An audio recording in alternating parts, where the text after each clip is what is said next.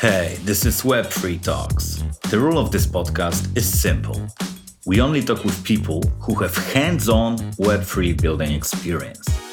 So if you are a hacker, entrepreneur, or investor, you can get inspired by their stories, lessons, and fuck-ups.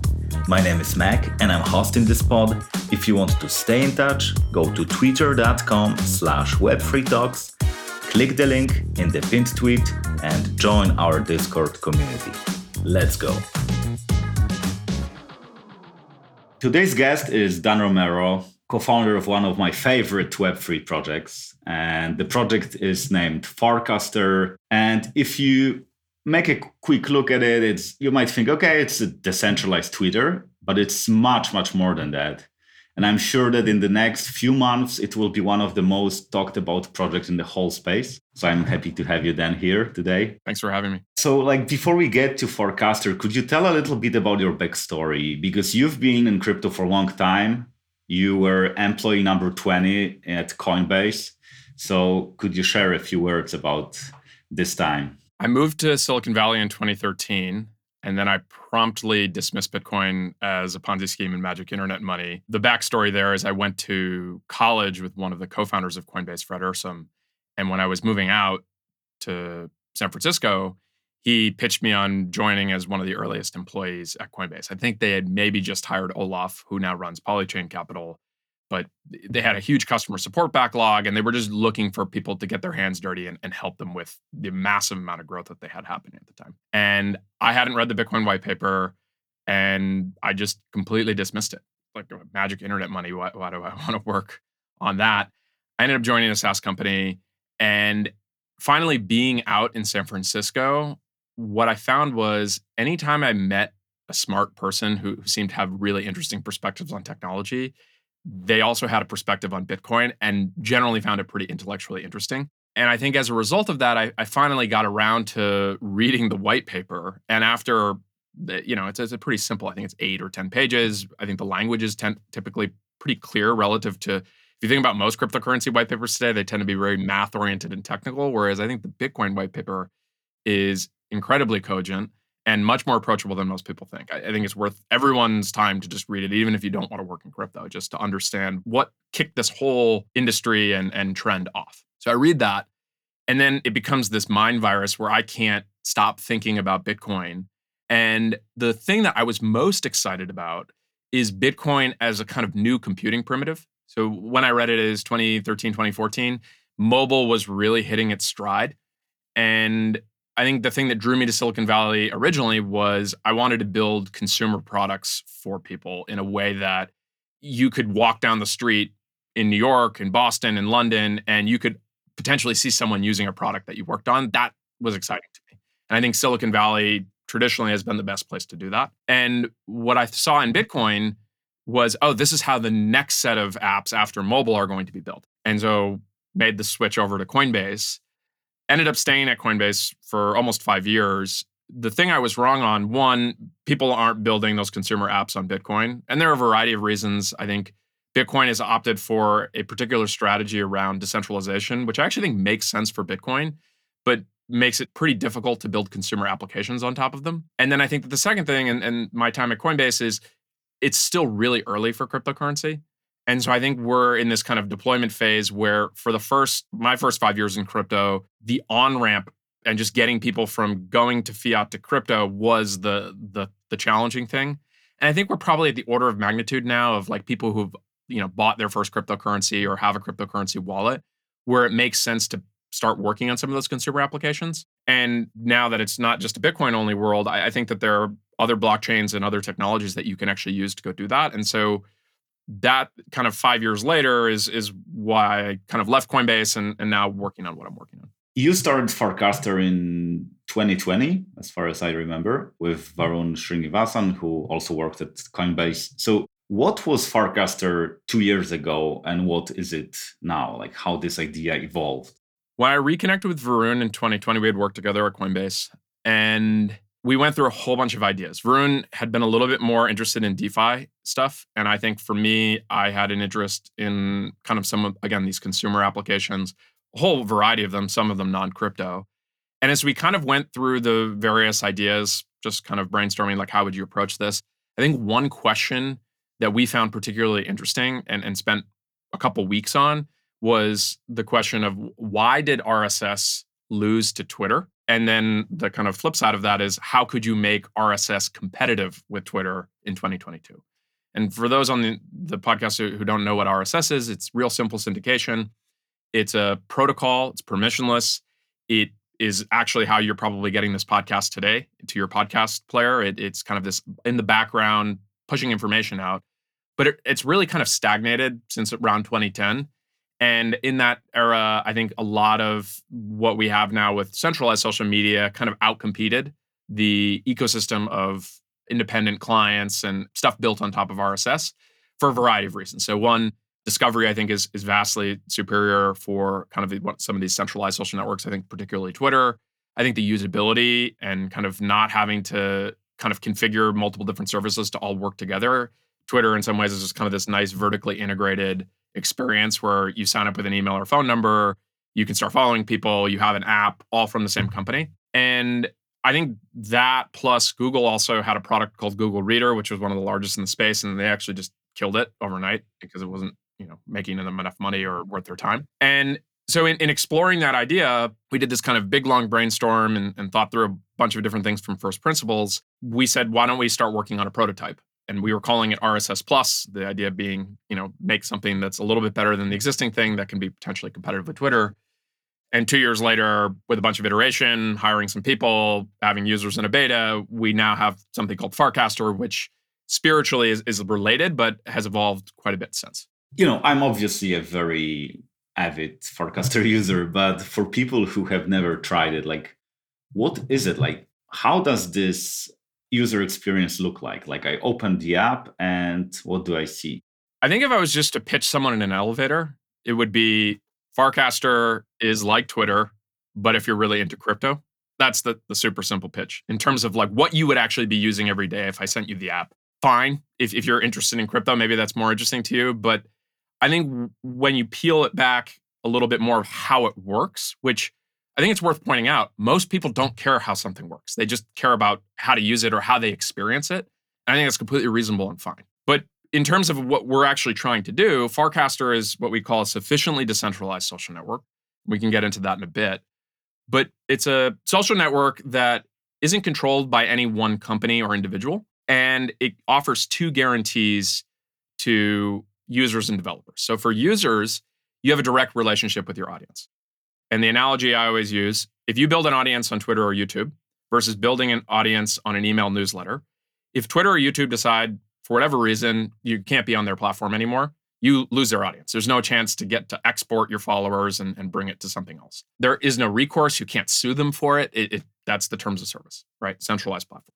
Contrast that to email, where if you build an email newsletter and you're using MailChimp or Substack and you decide to switch platforms or one of them doesn't want to work with you, you can export your entire mailing list, move it over, and it works seamlessly. Like your newsletter subscribers don't even know that you're using a new newsletter service unless they're technical or kind of looking at the details. And so what Farcaster is promising is if you build a following, so you have 10,000 or 100,000 followers on Farcaster, no individual client or platform can take that audience away from you. So you're free to kind of move between different pieces of software built on the social network.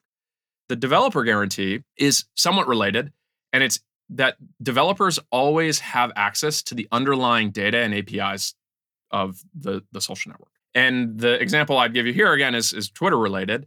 Twitter's early days, all of the mobile clients were third party. So it was independent developers playing around. There's a lot of actual interesting innovation. Pull to Refresh came out of an early Twitter client.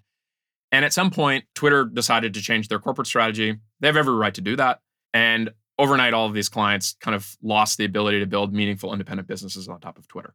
So it kind of went from this like very open API friendly company to, hey, we're going to focus on our first party client because it's potentially offering a better user experience for people and we can monetize better on ads. I don't think you can fault them for that decision, but it is pretty jarring for people who had spent hours and years building these clients to have that change overnight. With Farcaster, if you go and build anything, whether it's a kind of client, application, a new service, new type of social network, The access to the API and data, that's guaranteed. But more importantly, any users you get, they belong to you. So there's no kind of third-party company that can come in and say, actually, you know what, we're getting rid of sign in with Farcaster. Now these users don't belong to you anymore. We're sign in with Facebook. That kind of happened as well with Zynga. And so those two premises are actually the core foundation of what we hope that as Farcaster scales, it can really earn the right of being able to call it a protocol, right? And what I think of as a protocol is you have a variety of independent clients, applications, businesses that are thriving, and it's not dominated by any one company or service. And I think that is better for consumers because it forces the different applications and clients to compete on user experience. And it's much harder to do rent extraction, if not impossible. And I'll give you one last analogy because this is what I grew up in with crypto exchanges. Crypto exchanges are built on top of these permissionless cryptocurrency blockchains, Bitcoin, Ethereum. And the core service that they're offering, the conversion of fiat to cryptocurrency, it requires work and now it's regulated. So you have to have enough money and resources to do it. But if you just look at the history of crypto exchanges, there have been a bunch that have come and gone. And, Coinbase has been there through most of it, but Coinbase has had new competitors happen even after Coinbase has been at scale. Contrast that to most of the other stuff in Web2, where once you kind of get these proprietary network effects, the classic example here is the Airbnb fees, right? Everyone complains about how they list, like $500 a night, but it's actually $1,000 a night if you take everything in it. Well, there's no way to do a competing client on Airbnb because Airbnb has worked hard to build that proprietary liquidity for their marketplace. Mm-hmm. But it's built in a Web2 way where it's not a protocol. Whereas you can imagine at some point in the future, if someone is clever enough to figure it out, if rental stock for housing was more of a protocol, you'd have a bunch of competing clients trying to offer the best user experience, right? And so that is the vision of where we want to take Farcaster. But like I said, where it is today is it feels very much like Twitter. You open it up and it's a bunch of people talking about cryptocurrency. And so happy to talk about how I think about going from where we are today to where we want to head to. But that's basically Farcaster. Yeah, I think then that you're very humble when it comes to this short definition that it's just like a Twitter for people in crypto, because I've checked many Web3 social products before. There's been this, like very old history like Steamy, then there was like BitCloud, all these crazy innovations happening there.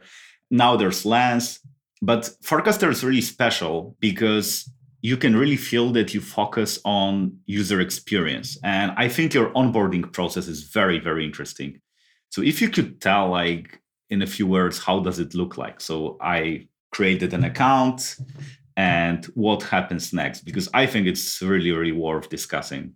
Our onboarding is interesting in that it violates some conventions from Web 2. So kind of the make your sign up as easy as possible. That's how you get to make a product great. And it violates some conventions from Web 3, which I can talk about in a second. So from a Web 2 standpoint, it was interesting. When we first launched the beta last year, we had an insanely simple process. I think it was 2 steps. It was you'd sign up, you'd pick a username, and then we'd say back up this kind of like passphrase, and then you were good. Like you're ready to go. No email required, nothing. And I think that the initial feedback from people, at least stated preference, was, wow, this is an amazing onboarding. But the revealed preference is a lot of people churned. So what we actually ended up doing over time is we added a bunch of steps. And part of this is because the app is currently invite only, and you can relatively get an invite pretty easily. You DM me on Twitter or someone refers you, and most of the time I'm sending you an invite. If you're not a spam bot, basically, that's what happens. But the interesting thing is when you have an invite-only app, there's high intent for people to want to sign up. So you can actually add more friction to the onboarding process, which again, kind of goes against this Web 2 conventional wisdom. But what you get out of that is if you can get people to finish a longer onboarding, you end up having the initial first experience be way higher, both for the user signing up, but more importantly, other people in the network. And I think one thing it's worth thinking about from first principles is, so Facebook is kind of considered they were so good at their onboarding and shaving off every single click, tap, it really worked for a network, especially a network that you had to find other people and they had all these magic tricks that they could do because of the contact importers and all that other kind of stuff. But for something like Twitter, it's a public network, right? And you're actually trying to find people that you might find interesting. And so given that we're focused on Web3 and crypto natives today, we've taken this approach where You fill out all of this information, so your profile looks pretty good. We give you this big button when you start. It's, hey, here are 50 people that, we do a little bit algorithmically, but it's also some curation right now that we think represent the best of what Farcaster is. And part of it is I use the network a lot, so I have a general sense of what those accounts are, and it changes. But that experience is great for the initial user because they sign up and they kind of already feel like, wow, I'm ready to go. But then the other thing that they get is they get a bunch of people to follow them, right? Because if you sign up and you just have a username, no profile photo, no bio, someone might not want to sign up for that. Whereas if you've taken the time to kind of fill everything out and then we just have a most recent sign up list because we're not growing that fast, you end up getting 20, 30 people to follow you within the first hour, which I think on most networks, you don't really have many new people following you unless you really have a big audience. And if people who do follow you, they tend to be like almost like automated accounts or something. And it's like, you don't trust that.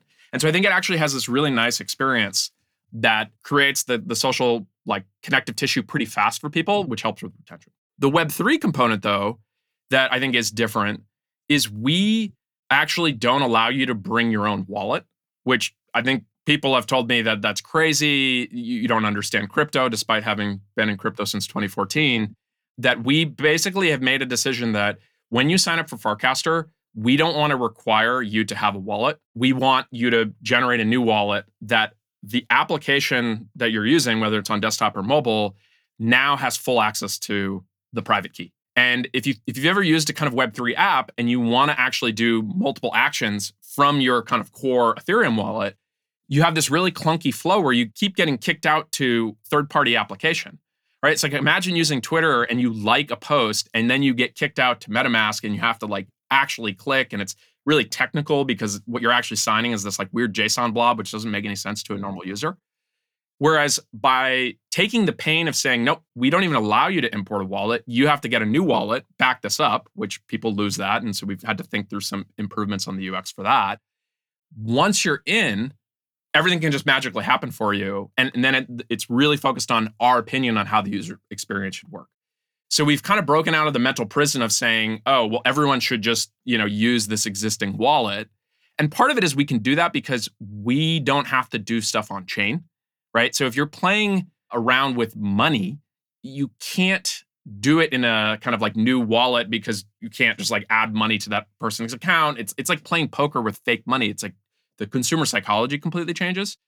But based on the Farcaster architecture, where we only really do one thing on chain, and what we care about is actually that public and private key in the background, we're actually able to do this, deal with the pain up front, front load as much of that pain. And then once you're in, it's like all you can eat. And I think that was an informed experience also by Coinbase, where Coinbase started out with really simple onboarding. And what you ended up having is a lot of these customers thought they had a Coinbase account. And then when they wanted to go buy Bitcoin or ETH, they would get hit with this KYC, know your customer, like, show your passport and all this, which is this really user hostile action. And people would get mad at us. They'd be like, wait a second, I wanted to buy Bitcoin and now I have to go through this flow. Whereas we shifted at some point, I think it was like 2017, 2018, where we just did everything up front. And then once you were in, you never got hit for another request for the most part. And that's a vastly better user experience. And so to kind of summarize, I think onboarding, a lot of people kind of cargo cult some of the Web 2, like make it as simple as possible. You want to go as viral as possible, contact importer, all that kind of stuff. Whereas considering the shape of the network and actually what your specific go-to-market should actually be much more informative for how you want to do onboarding. Yeah, I would add also that there's like a bot that recasts, which is basically like retweeting the posts by new users for like a week or something like that. So you get some exposure, even though like you might have 10 followers, you might get exposure to hundreds of followers. So if you post good content, you can get many followers quickly. Which is cool because the Newcaster bot is actually built by someone in the community. So it was a permissionless idea. And when the network was smaller, basically I would go to the recent tab most days. I would click through to see if people had, done a post, and I would reply. My standard one is GM and welcome. And it's like kind of like someone showing up to your house and you're greeting them, right? And when Katsuya launched Newcaster bot, I was like, oh, wow, we should have built this ourselves. But what's so neat, and going back to the whole point of Farcaster, is it's at a place where the developer, if they have an interesting idea, it's not post on Farcaster and convince the devs to do something. It's you just do it yourself. And he didn't even have to ask me for permission to build this bot. It just kind of was able to happen. And it's incredibly popular, right? And you actually get a lot of new users who follow it as a way to sample, are these new people coming in? How's their content? Without necessarily even having to follow them. It kind of something that we didn't come up with on our own and ended up being a really good feature. The interesting thing that you said about adding friction is that on the higher level, you go against the common wisdom that if you are a VC funded startup, you need to grow fast. Because, if you add friction and people need to DM you on Twitter, someone on Farcaster calculated that if you get 50 people onboarded every day, so you'll get to million in 20 years or something like that. So this is very counterintuitive to go for slow growth. So I'm wondering, why have you made this choice? I think part of it's informed by just seeing how some of the social products of the last few years have played out. And I think to step back, again, look at a little bit of history as well as just first principles. Where are we in 2022? So with history, what's the most successful social network? Facebook. Facebook was invite only for 2+ years, right? You had to have, at first it was based on the school you were at, and then eventually it was a .edu email address. But to think of Facebook, the most successful network, as actually being gated, and for the time that it was, the way it was described as the college social network, and it was so much smaller in comparison to MySpace, which was the general purpose social network. I think people underappreciate that in terms of why did Facebook end up winning? And I think if you build an engaged user base that is high quality, and here it's a rough proxy, right? Like college students being high quality versus just general any sign up. That becomes a high status thing where people then actually want to join that network. And I think the other thing is if you build a product, especially in crypto, and you can kind of see this even with Twitter, there are a lot of bot accounts and kind of people just, if they can programmatically create something, they're just going to do a bunch of it because it potentially is useful for them for whatever nefarious purpose they want to do that for. And I think you run into an issue, and I'm still trying to formulate this, but it's kind of this concept of you have a total number of daily active users on any social product, and especially a public one where you can kind of see the other profiles. It's like one thing, I don't know if you know about Be Real or some of these other networks where it's a little tighter, where you might have a group of 10 friends and then it's fine. You can almost think of it as like a messaging app is actually very similar to this, in that if you have a few conversations, you'll actually be a daily active user, regardless of whether there are 1,000 people using that app or 100 million people using that app. But if you think about the kind of ghost town problem of if the daily active users to the total number of signups feels like, hey, I'm one of the 1,000 people who's using this app every day, but there are 100,000 people who signed up, just doesn't feel cool. It feels like those 99,000 people figured out like this isn't useful anymore. And so I think that from that standpoint, what we're actually trying to build is this kind of ratio of daily active users to total number of signups. And if we, for whatever period, add a number of new signups that churn, especially on the kind of like 1 month or 3 month mark, which is, I think, a lot farther out, you have a terminal product, right? Like if you can't retain people over the long term at a consistent rate, it's just a time function of, you can add a whole bunch of people, go viral, get really high vanity metric numbers of total number of signups. But if over time you're just leaking those users out because fundamentally there are problems in either the product or the quality of the network and all that, then basically you're dead. And so I think Varun and I don't want to just have a social network that we can say, oh, look, we got up to 1 million or 10 million people to sign up, and then it kind of fizzles out. I'd rather be small for a while and be building a product that people actually want to use every day. And that's another thing. I think a lot of people love talking about signups, which is a cumulative metric.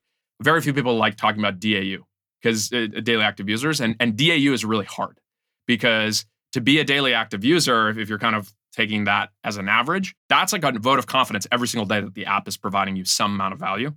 Whereas you can trick someone to open up an app, I don't know, once a month with a push notification or an email or something like that. And so by just kind of working on the hard thing, it forces our focus, whether it's in the product or the protocol, to actually be delivering something of value to users. And if it's not happening, then that's on us to figure it out. And so I think where we want to be is consistent growth. So 5% weekly growth is our target, which actually relatively straightforward to do right now. But if you know about compounding, 5% weekly over the course of 2 or 3 years starts to get much harder. And I think that philosophy also allows us, especially given our team is small, to grow into any bit of growth, right? So if now all of a sudden the network feels lower quality for whatever reason, or we're running into some, I don't know, harassment issues or whatever the issue might be, we have the breathing room to actually solve that from a product and then potentially even at a protocol level.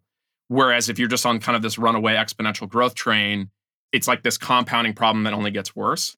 And in some ways, I actually saw this at Coinbase, right? Where we had done a lot of work from 2014 to 2016 to build systems that for the previous kind of boom, which was in the 2013, 2014 era. And then you had this exponential growth that happened in 2017. And just everything, every time we thought we had fixed the system, it would like grow again to a new peak. And it was just this really challenging situation where you had these terrible customer experiences because it's very, very difficult to build as a team in an exponential way. Like people tend to build more, I think, linearly. And so what you ended up having is like in the 2018, 2019 era, Coinbase did a whole bunch of scaling.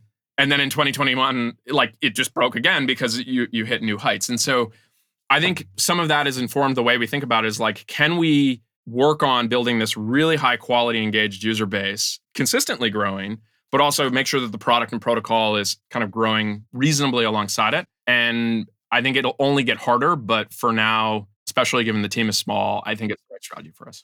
I think at this point it works. Like you have this really magical moments there. Like, for example, Chris Dixon, who is not that active on Twitter because, he has like a pretty official Twitter account. There, like you can see him just like hanging out and commenting some people who have like 20 followers sometimes.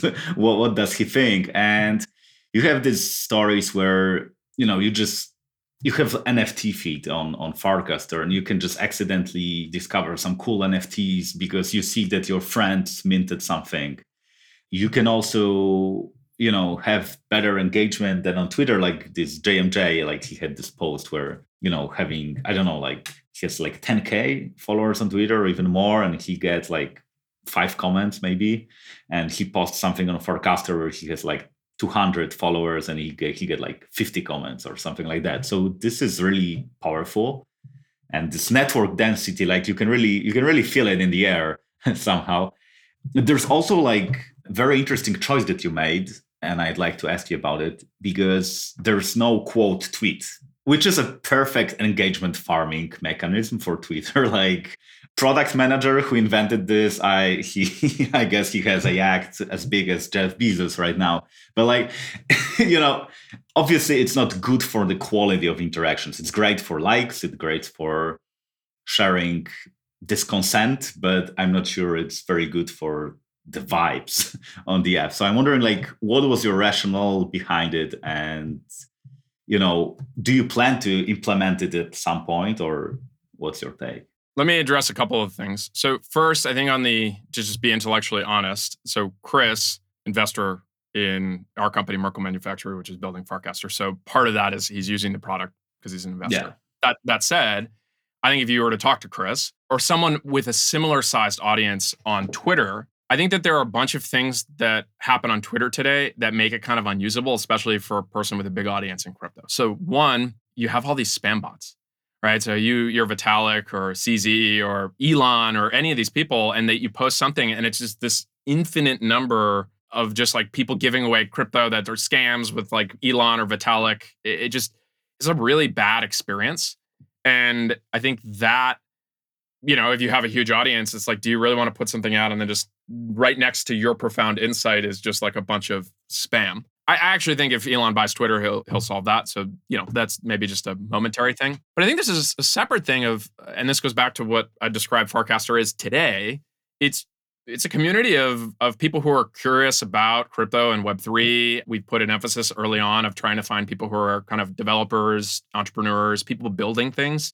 I'd say on average, the community is more optimistic and earnest. And to your point about quote tweets, which I actually think ties nicely, one thing that we're making a conscious decision on, at least in our client, which is the kind of initial client for Farcaster, but has an influence on how the network is growing, right? We're onboarding people into the network and the conversations. The issue with a quote tweet, which by the way was not invented by Twitter, it was invented by users in third-party clients. They used to put QT. And like a good company, they saw this and then actually implemented it in a way that is a well-executed feature with some potential, maybe intended consequences, but I would call unintended consequences. is basically quote tweets, when used correctly, like are actually really useful because it kind of adds some additional commentary, but can also rebroadcast to the audience. Whereas when used in what I would say incorrectly or kind of like maliciously, they're basically just used for dunks, right? And the simple example I always say is I'm having a conversation with you at a party in kind of like a semi-public, someone can come over and listen. And it would be the equivalent of me walking up or someone else walking up to that conversation and saying, hey, everyone, look at this idiot over here, what he's saying. And I'm going to take this one thing out of context and nothing like, and just broadcast it with commentary to my team, which gets farming and likes and all that kind of stuff. So I actually think it's a relatively, especially if you have a big audience and maybe you have more polarizing opinions or just unconventional opinions, it's naturally going to attract haters. And so I think with Farcaster, what we've made the explicit decision is what we want to actually encourage are conversations. And so you can actually accomplish the same thing as a quote tweet today. So the way to do it, maybe it's not intuitive, but if you recast our version of a retweet, the original, and then you reply, anyone who's following you will see that and then your reply. So you're still getting the like kind of post and the context, but it comes in a different way of you actually now as a user, if you click through it, you're going to see all the rest of the context. So I think that like one example, the reality is it's a little like trying to kind of keep your finger in a dam as it's starting to break is like people actually want quote tweets, and Threads is another good example, very popular on Twitter. We tend to kind of, I don't know, discourage in terms of even in the UI, not making it easy to add threads because I personally don't like threads. We could talk about it. I prefer something like a screenshot essay or a blog post. But the idea that we have, for at least for our client, is if users are trying to still do something, can we actually rethink the feature in a way that optimizes for the behavior that we want on the network? And in our case, we are really trying to create engaging conversations where people, I think of a successful interaction on Farcaster is Alice posts, Bob responds, Alice responds. And that to me is a sign of, right? Because if Alice posts and a bot responds, Alice is not going to respond to that.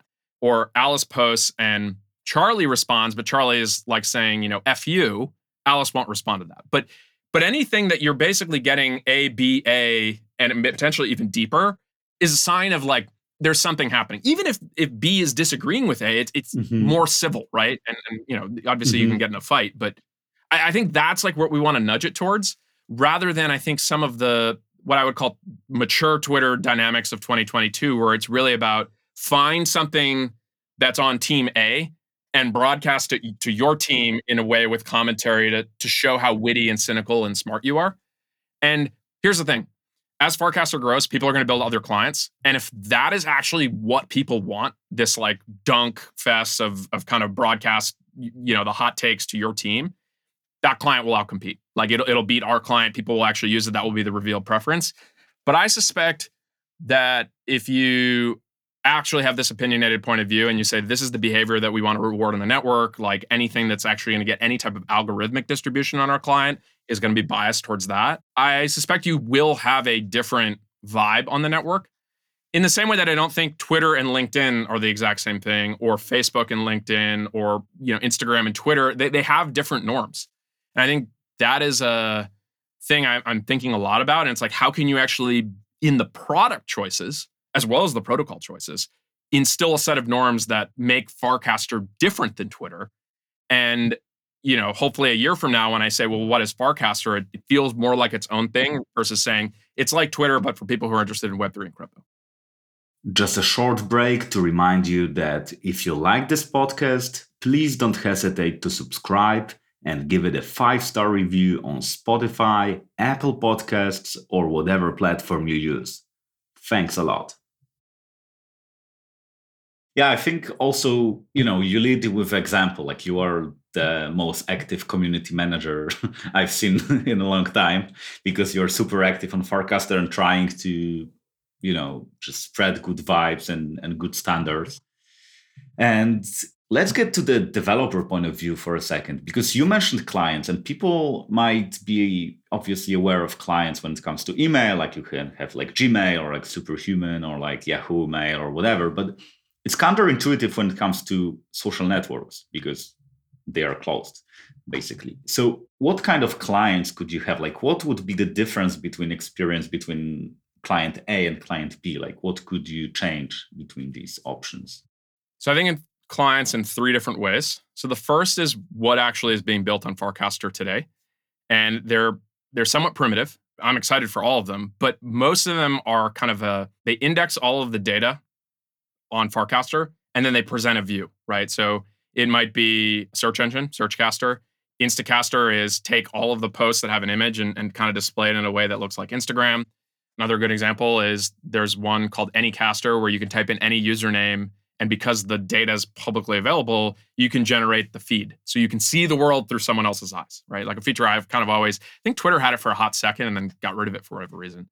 But all of this is just any developer who has any idea, they can kind of go do because the data is all accessible. One of the limitations of the initial version of Farcaster, we call that Farcaster V1, which we're on still today, is it's very difficult to build a client that does read and write. All right. So write being that I can actually use the client to post information back into the Farcaster protocol, which will show up in any other clients, right?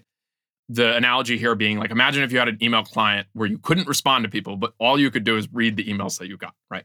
So not as useful. So we've spent a lot of work over the last 6 months trying to get Farcaster, the protocol, the underlying thing that kind of makes everything work, to a place where read-write is easy enough for a motivated developer to go build.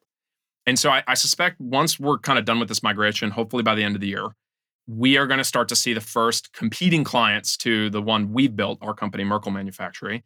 You'll actually have it kind of, so the analogy here would be like Gmail versus Hotmail, or another good example of this in browsers, right? It's like Chrome versus Safari. It's like you're using a piece of software that kind of does basically the same thing as what the other one does, but with some aesthetic differences and then maybe some kind of like features here or there. The third class of clients, and the one I'm like most excited about in the long term, is people starting to depart from like kind of just the like functionality that already exists today and then fundamentally come up with new social primitives and new types of functionality. So an example from Web2 is Snapchat created this concept of stories, which then Instagram copied very well and kind of, you think of stories now as very much an Instagram phenomenon. But that's the kind of stuff where that type of new social primitive enables a new type of social behavior online. And that, I think, is the key to actually having Farcaster succeed in the long run, is that if it becomes the place where people experiment with new social primitives, then I think it has a shot at winning as a protocol, because the marginal developer who like wants to build a new social experience is going to be hacking on top of the Farcaster protocol, not on phone books or whatever Web2 thinks. So a good example that I'm excited about, with Farcaster, you have a strong guarantee that every user is represented by a public and private key, happens to be an Ethereum address. And that's important because you get all these really nice properties of public and private keys. They kind of are, to use the term composable, which people refer to stuff in DeFi, but I actually think from a cryptography standpoint, you can do a lot with them and kind of layering. And zero-knowledge proofs are this kind of area of academic research that is kind of being implemented in the first ways, in a lot of ways, in cryptocurrency. But I think that by having an expanding social graph of active users who are represented by public and private keys, developers can permissionally start to build experiences that leverage zero-knowledge proofs to do new types of speech. And the example I like to give is the US Constitution was ratified partially because of a group of three of the kind of founding fathers, Alexander Hamilton, John Jay, and James Madison, had a pseudonym called Publius in a New York newspaper where they wrote a series of, dozens of essays about why the Constitution was important and should be approved, specifically to try to convince the people of New York to ratify it. And so you could imagine that type of primitive now existing in a way that no company or individual could actually ever prove someone said one thing. But you could say, okay, these three top tier, scientists, celebrities, venture capitalists, developer, pick a group of people, politicians, can actually all post to a group account, but none of the other people actually know who that person would be.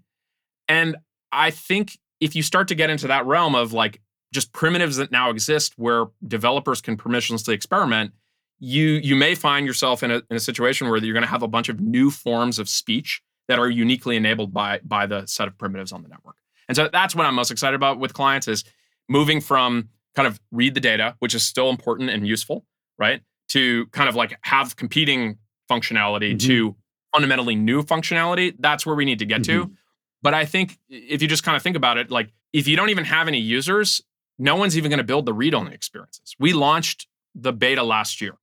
We didn't have a single third-party developer work on the protocol for almost 6 months. Like in terms of just using the data, because there wasn't enough data. It was mostly me posting. You go on Farcaster, it was like 80% of the posts were for me. And I think whereas in the last 3 months, we've had a whole bunch of people permissionlessly develop, even with only 3,000 people in the beta, because the amount of data is increasing at an exponential rate. It's actually going faster than the growth rate of the users. And as a result, like even with a small group of people, because again, there's a focus a little bit on quality, people find it interesting to play around with this. There's no API key required, and so they've started building things. And so I think as the network grows in terms of total number of users, the content's going to grow even faster, and you're going to start to get the read-write clients because the addressable market will be big enough. And that cycle, I think, hopefully like creates a bit of a flywheel. An analogy I always like to use is the iPhone. So the iPhone started out, no third-party apps. Apple, for the first year, was the only app developer to build a native app. They actually built the YouTube and Google Maps. They got the data obviously from Google, but they were the developer. Then the App Store came out a year later, and the initial apps were a lot of early adopters, people who had owned the iPhone. It's kind of the flashlight app, some rudimentary games, like to-do lists, all that kind of stuff. And it took 3 or 4 years before you started to get the true native mobile things that we take for granted today. Instagram, I think, or WhatsApp being the best example of this, right? Like the original iPhone was still sending things via SMS. Whereas once you had a data connection, you could say, wait a second, I don't need to pay like beyond printer ink levels of expense to send data. I can just do this basically for free and over like way faster and more reliable. And especially in the developing world where it was like SMS was insanely expensive. And it's like if I used WhatsApp on Wi-Fi, it was free. But those didn't happen right away. It took some time to understand what new primitives were enabled. Benedict Evans has a really good frame on this, is what sensors the phone kind of uniquely started to enable actually drove a lot of some of these primitives, like the fact that you were walking around with a device that had GPS, like a high-end camera. Like those things take time for developers to digest, as well as the iteration of the phone, right? Like the camera that started out on the iPhone versus where we are now, obviously is a big difference. But I think that's how we think about it. So it's like clients are going to start on a pretty basic level today, but it's important because people are kind of figuring out like what can you do, and then work their way over time to more sophisticated things and fundamentally new experiences is where we want to get. What I love the most about it is that if you wanted to make a social app as a developer, you say, okay, Facebook is broken, Twitter is broken, let's make an app. You cannot just make a feature. You need to get these damned people there. And this is the hardest part. But what you do, you say to the developer, hey, here are the people, and you can build your social app using these people. Like you can just use the social graph. If your app is good enough, they will use it. If it's not, they won't. But you don't need to spend like 5 years building the social graph, going around college campuses and asking people to sign up. So this is for me, it's a breakthrough because I dreamt about social app when I was, in college, when Facebook went big and so. But like their network effects were so strong that like unless there were like, I don't know, like TikTok, Instagram, Snapchat, like a few social apps from like thousands or maybe tens of thousands apps that people try to build. Basically, like because of that, because you don't have an access to people as a developer. So this is really beautiful thing. I think that's a great insight in that developers who build protocols think that the brilliance in the technical specification and the protocol itself is the thing that will attract other developers to build on it. And might work for an L1 cryptocurrency blockchain. Maybe it works in DeFi. I think, probably not actually as much, but maybe more in DeFi because you're actually volume weighted, not user weighted. But with social, the thing that people care about is addressable daily active users, not signups. It's like people who are actually using this every day that if they see a new app, they can tap in and use.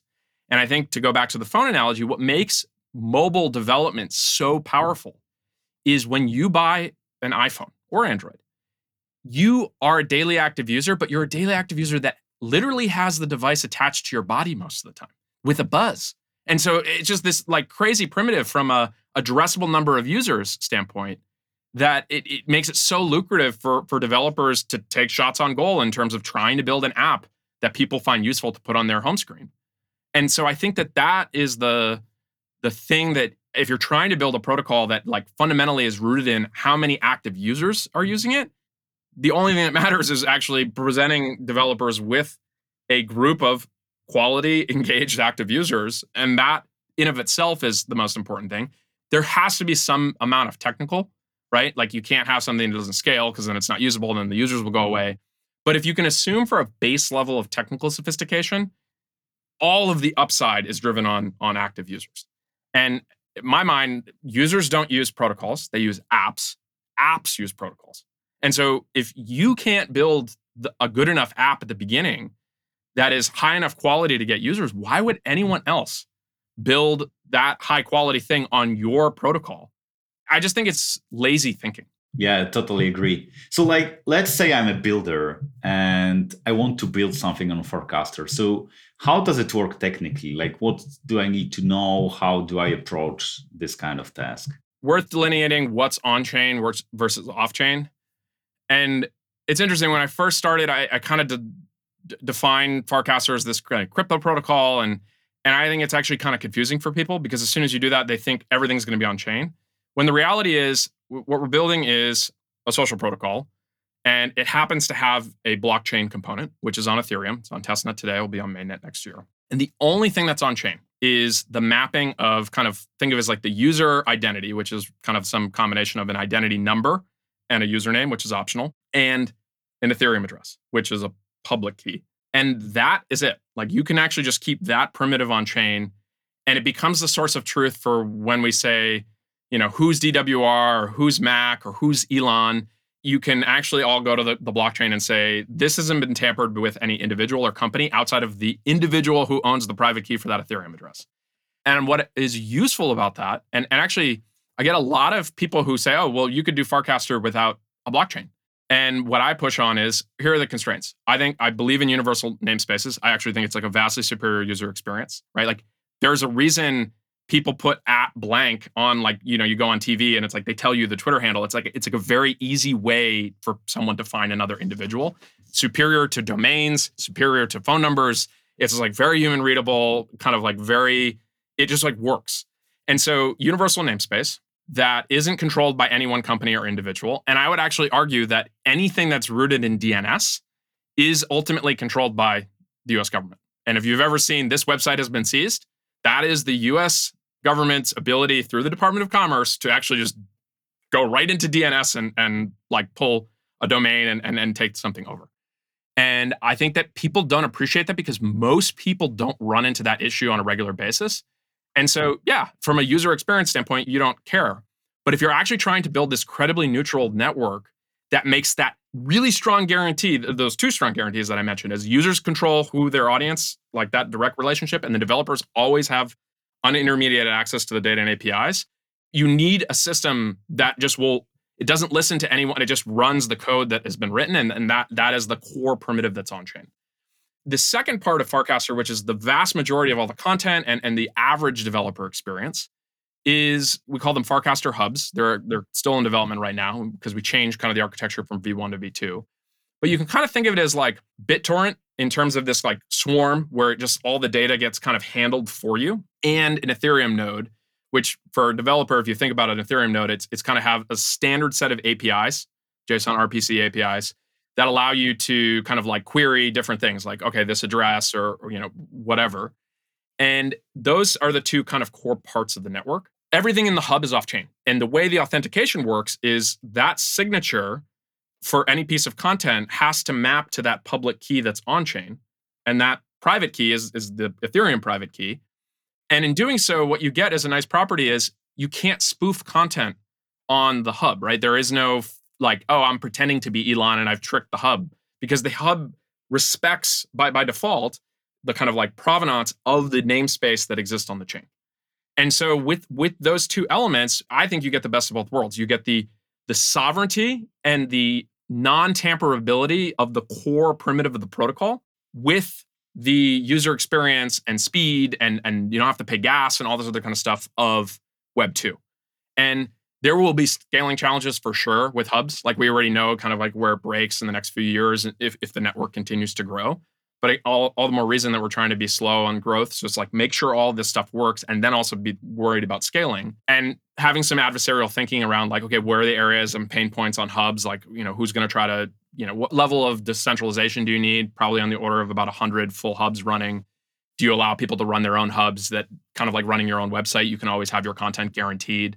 So I think that there's a bunch of stuff to still solve there. But I think in general, the developer experience for most people building an app on Farcaster is they just need a hub. So they can download that off GitHub, run it in their own infrastructure.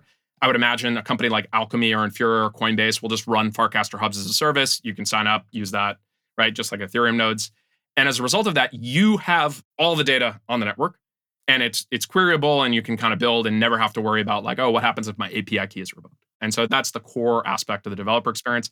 We are in a weird state right now where because we had this V1 architecture and actually because of the Ethereum merge, we had to kind of move a little earlier. So we're in this like hybrid where it's like the data is, the core on-chain primitive is decentralized, but the data that exists in the beta so far is like not in a hub. And so hopefully in the next 3-4 weeks, that's done. Like you can spin up a hub, replicate the data, and you're good to go. Yeah, it sounds really approachable when it comes to building. And I also know that you have like a Telegram group for builders that you connect them, you answer the questions and so on. So that's an interesting one. So what I found is like a lot of communities just kind of default to Discord and they're like there's proliferation of channels. It's now you're in a UI that like I think is like very noisy in terms of all these other things going on. It's hard to manage. Like it's just like a full-time job. And I think the other thing is open access to channels. It saves you time as the like core team, but the challenge is then you have all these other people show up. So other accounts that are not developers.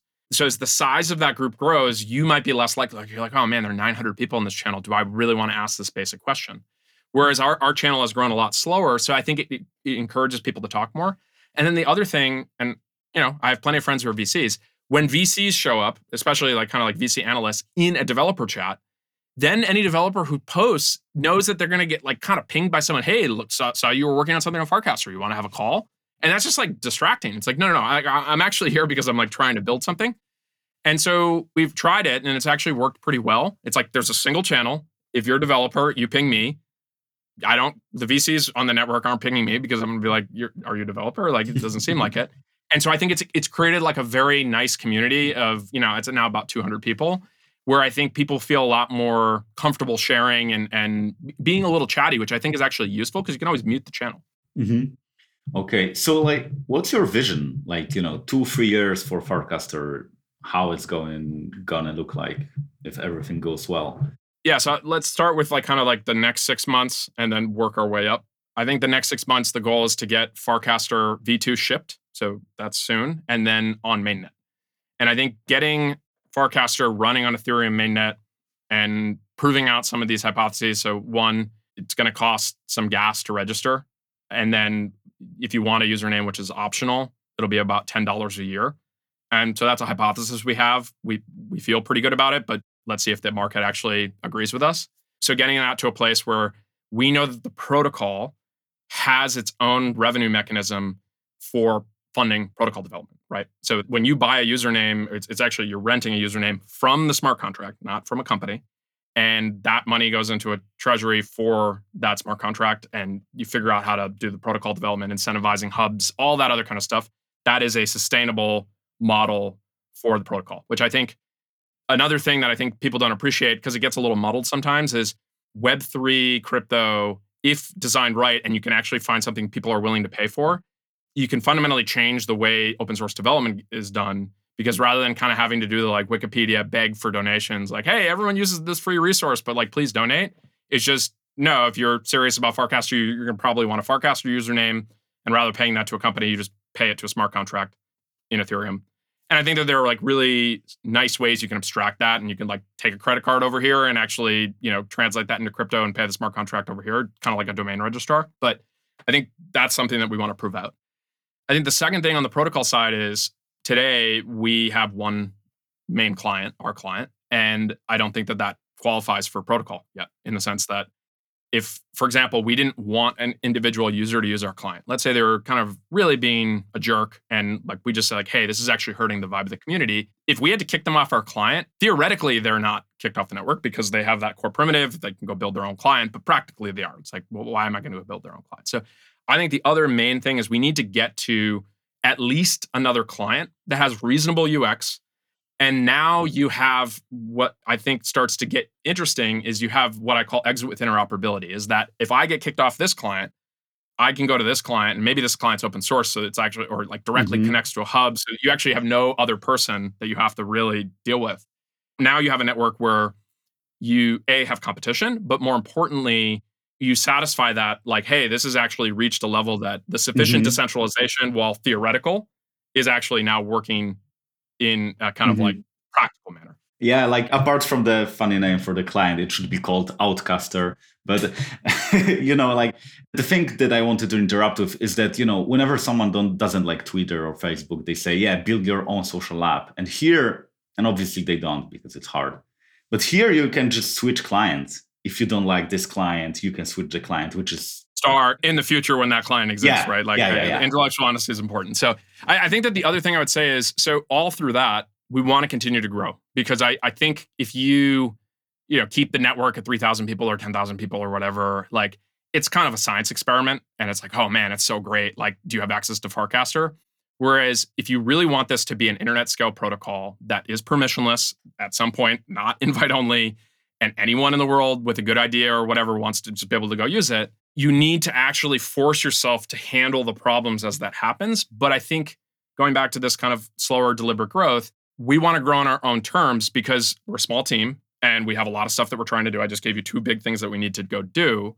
And so not being dictated by some ideology of, oh, well, because it's invite only right now, it's not decentralized. Yeah, I'm agreeing with you, but I'm giving a vision on where we want to head.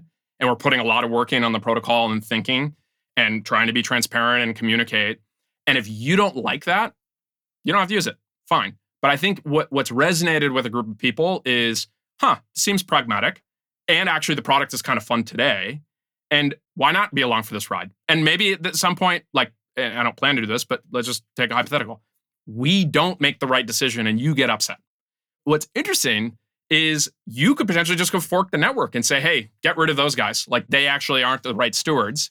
And whether that's, I think an analogy is like Linux, but like in some ways you could even say like Ethereum, like a lot of those people were Bitcoiners, right? And so at a certain point, people just said, hey, I'm going to take some of these principles, right? They started proof of work and all that kind of stuff. And it's like, we're going to go apply this with a new set of parameters. And it's happened in history all the time. Religions being like a really, really good example of this, especially Christianity, if you just look at all the denominations.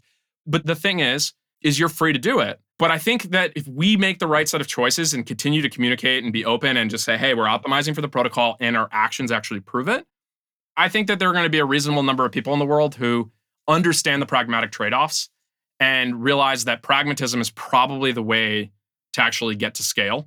And the end goal of getting to scale that is sufficiently decentralized in a way that you kind of have a competing set of clients, exit with interoperability, all the things that we're hoping to get to, they buy into the vision. Yeah, that's a beautiful wrap up. Where people can learn about Farcaster, how can they get involved? Farcaster.xyz. There's the GitHub. That's read the protocol spec, understand how it works. I think somewhat approachable for even a non-developer, so that's a good place. And then if you want an access, an invite to the network, if you just DM me on Twitter, so it's DWR, and you just say that you listen to the podcast, I'll send you an invite. Okay, perfect. Thanks a lot, Dan. It was a pleasure. It was very, even though I knew Farcaster, I'm a user and I thought a lot about it, it was still very mind-bending to me. So thanks a lot for that. Thanks for having me. So this is almost the end. But if you like this episode and don't want to miss the next ones, feel free to subscribe. If you liked it a lot, I'd be personally grateful if you could give us a 5-star review on Spotify, Apple Podcasts, or whatever platform you use. Thanks to these ratings, more people can learn about Web3 talks, and it's really important to me. That's all for today. Thanks for listening and see you next time.